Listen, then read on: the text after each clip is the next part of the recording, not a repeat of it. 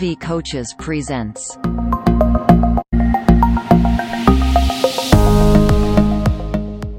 Hello, Ivy Coaches listeners.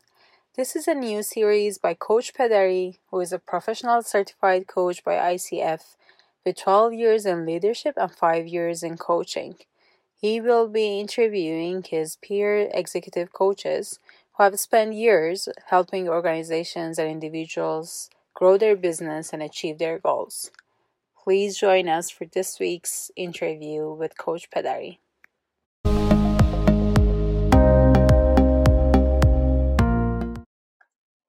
Hello to our listeners from Dubai, sunny Dubai here.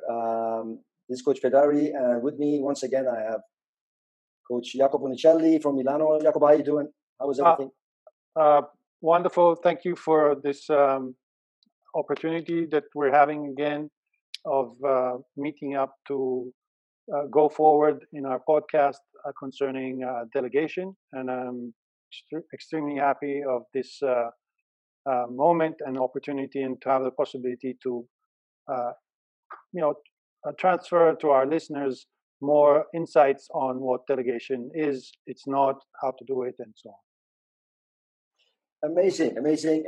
It's a privilege to have you. So we talked about delegation, what delegation means, what delegation can do for you. It's time to talk about what and when. So we talked about what delegation can do, but when should you delegate as a manager or as a leader? Right. Especially in this moment in which, in this specific period of time in which we were all in, where markets and business have reached speeds that we would have thought about.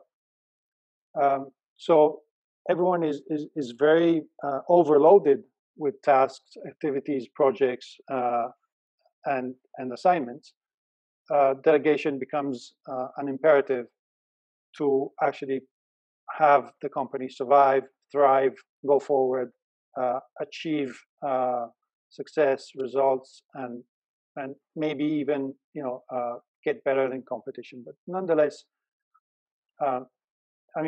within a situation which is the way it is at the moment, that there are less people within organizations and more things to be done by everyone. Even managers should be wiser and better at delegating. So the moments in which they should delegate, so the when they should delegate is mainly the result of the manager itself asking himself some questions. And the questions could be if there's someone else within the organization who can be given the necessary information or expertise to complete the task.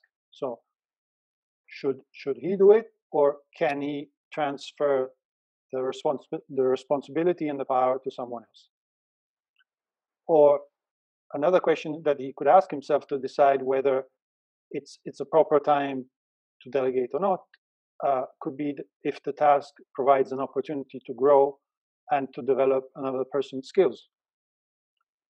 Or is a recurring task that will happen again in the future. So if it's a task that he's delegating that will happen again, then it's going to be easier to delegate it and to decide when to delegate it and how to delegate it. Again, to reflect on when to delegate a certain task, one should ask himself if there's enough time to delegate the job effectively. And if this is a task that should be delegated or should be kept among the manager, because there's some responsibilities, there's some tasks, there's some activities that a manager should never delegate.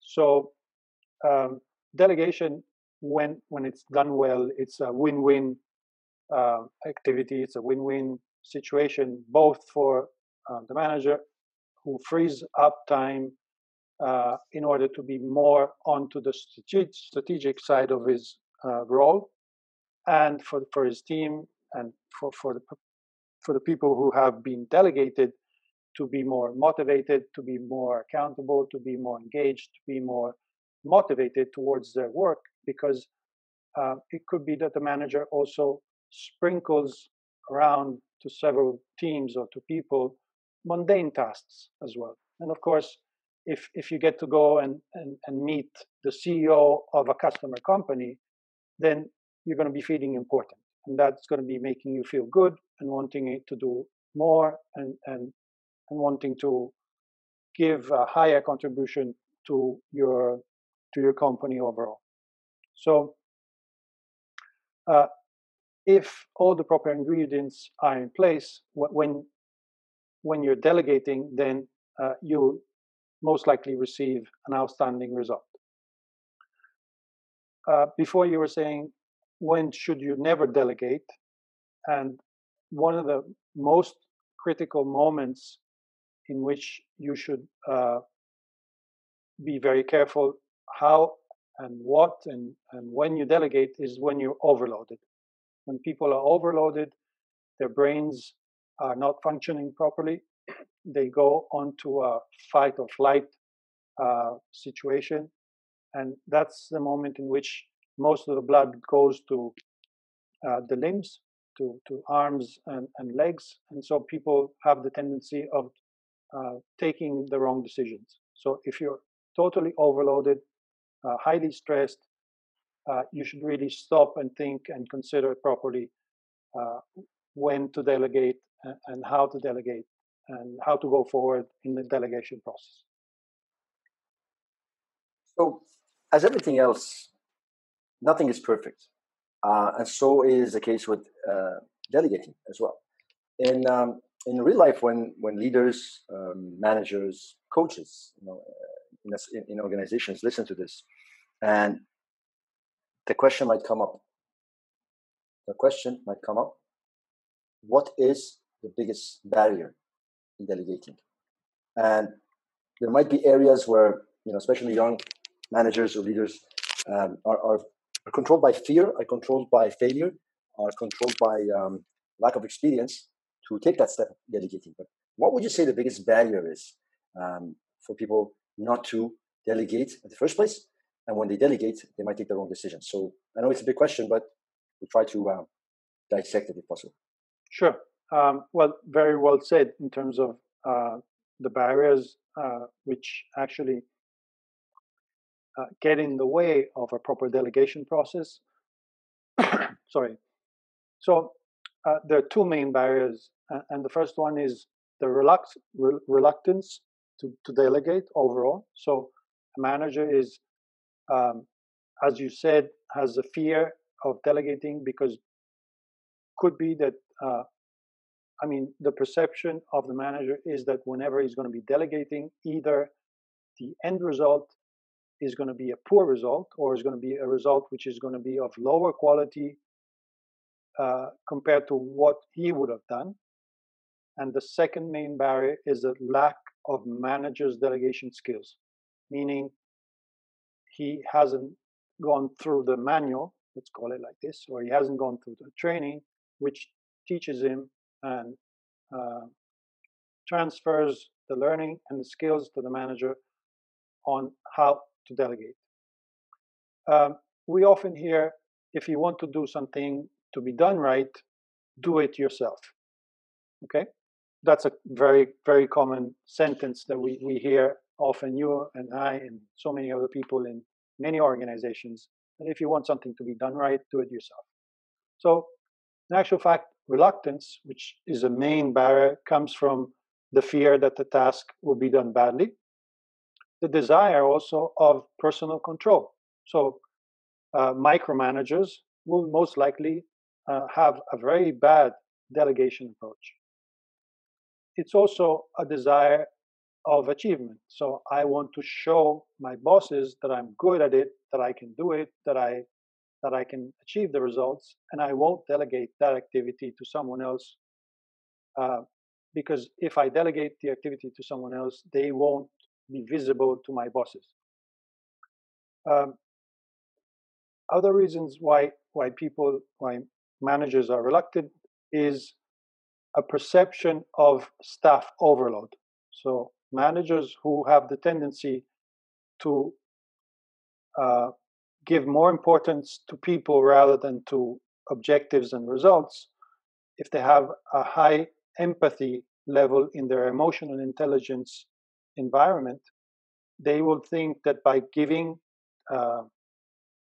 delegating many tasks or many objectives or many projects to their staff, then most likely this will backfire, and this will actually make the overall process a weak process, and they will have some negative results as a result of the delegation.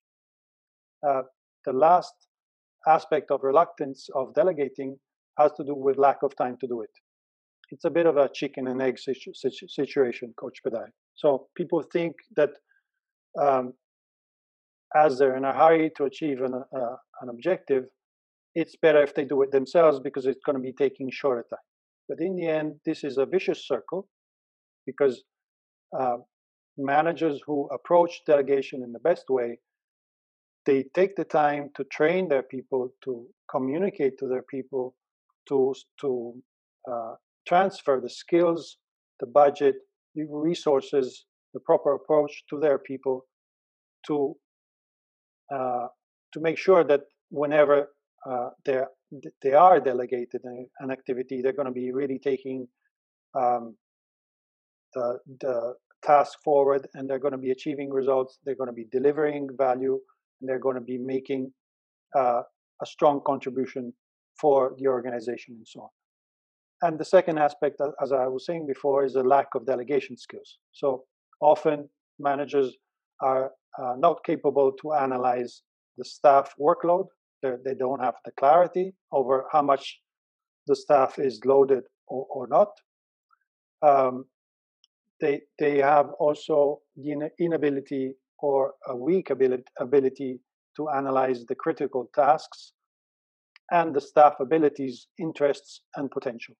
Because when you're delegating, you have to understand if who you're delegating is going to be able to perform the task, if he's interested into performing that task, and if he has the potential to perform the task, if he's going to be capable. And the very last element, which has to do with lack of delegation skills, is, as I said before, poor communication skills in explaining and gaining commitment to objectives, tasks, and responsibilities. So these are the two main barriers which keep managers from delegating and doing it properly. Great. So let's move into another area where definitely once delegation happens and once it's correctly conducted, or it is correctly, let's say, it is delegated correctly, right, to the team members, associates, peers, the question will come up: what next? So there must be a next step. Here is a manager or a leader delegating. Well, there must be something that has to be. There's steps to follow. There must be best practices, and also a next step. A what if? What do you say about that? Is there thoughts regarding what do I do after I delegate? Now I sit and wait, or what does a leader do? Initially, when you delegate, and before you actually delegate, you should have like a plan, of course. You should have rules and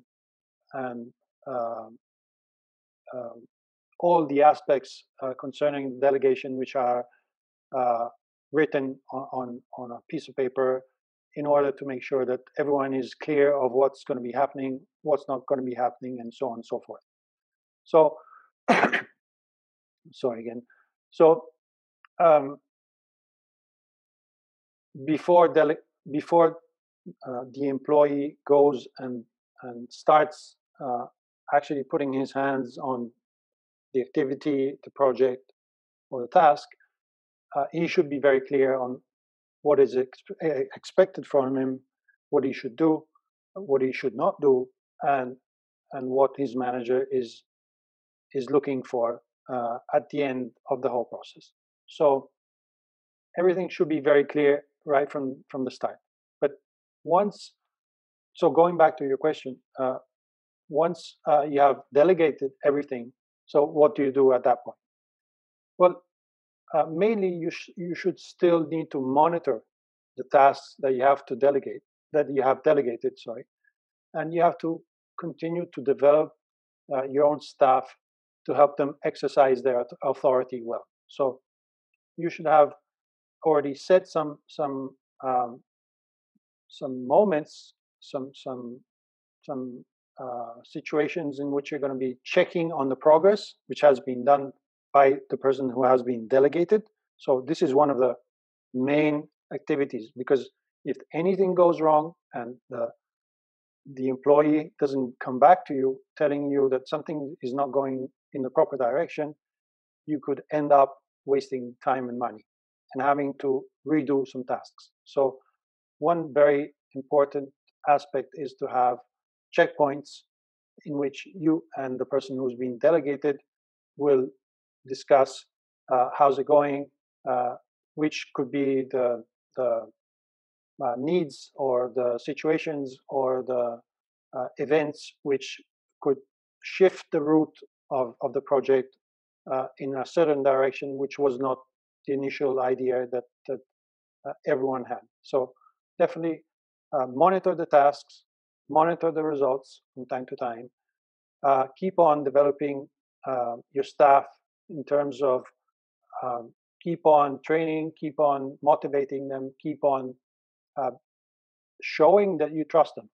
Because if these people lack communication, lack in trust, lack in commitment, lack in walk the talk, so they see that you're not actually engaged and involved in what they're doing, it could backfire to you, and it could also be that the employee will lose interest, will lose momentum, and will lose the energy to perform the task.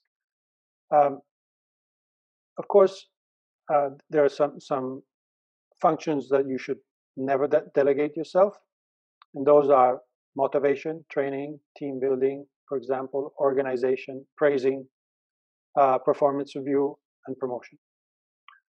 And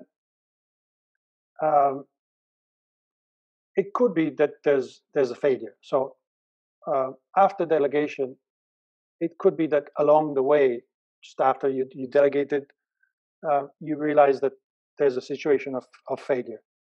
So at that point, you should never judge the outcome by what you expected that the person would do, but rather you should analyze and be careful and be focused on the fitness for the purpose. So when you delegate the task, agree upon the criteria and the standards which the outcome would be judged upon mainly. So there's a monitoring activity, there's a support activity, there's a strong emotional activity which has to go on after you've delegated, and also a strong support. If anything wrong goes and happens, or if anything gets stuck, you should be present, you should be available, you should be there in order to solve potential issues that the delegated person has encountered. So mainly these are the aspects that you should take care of once you have delegated.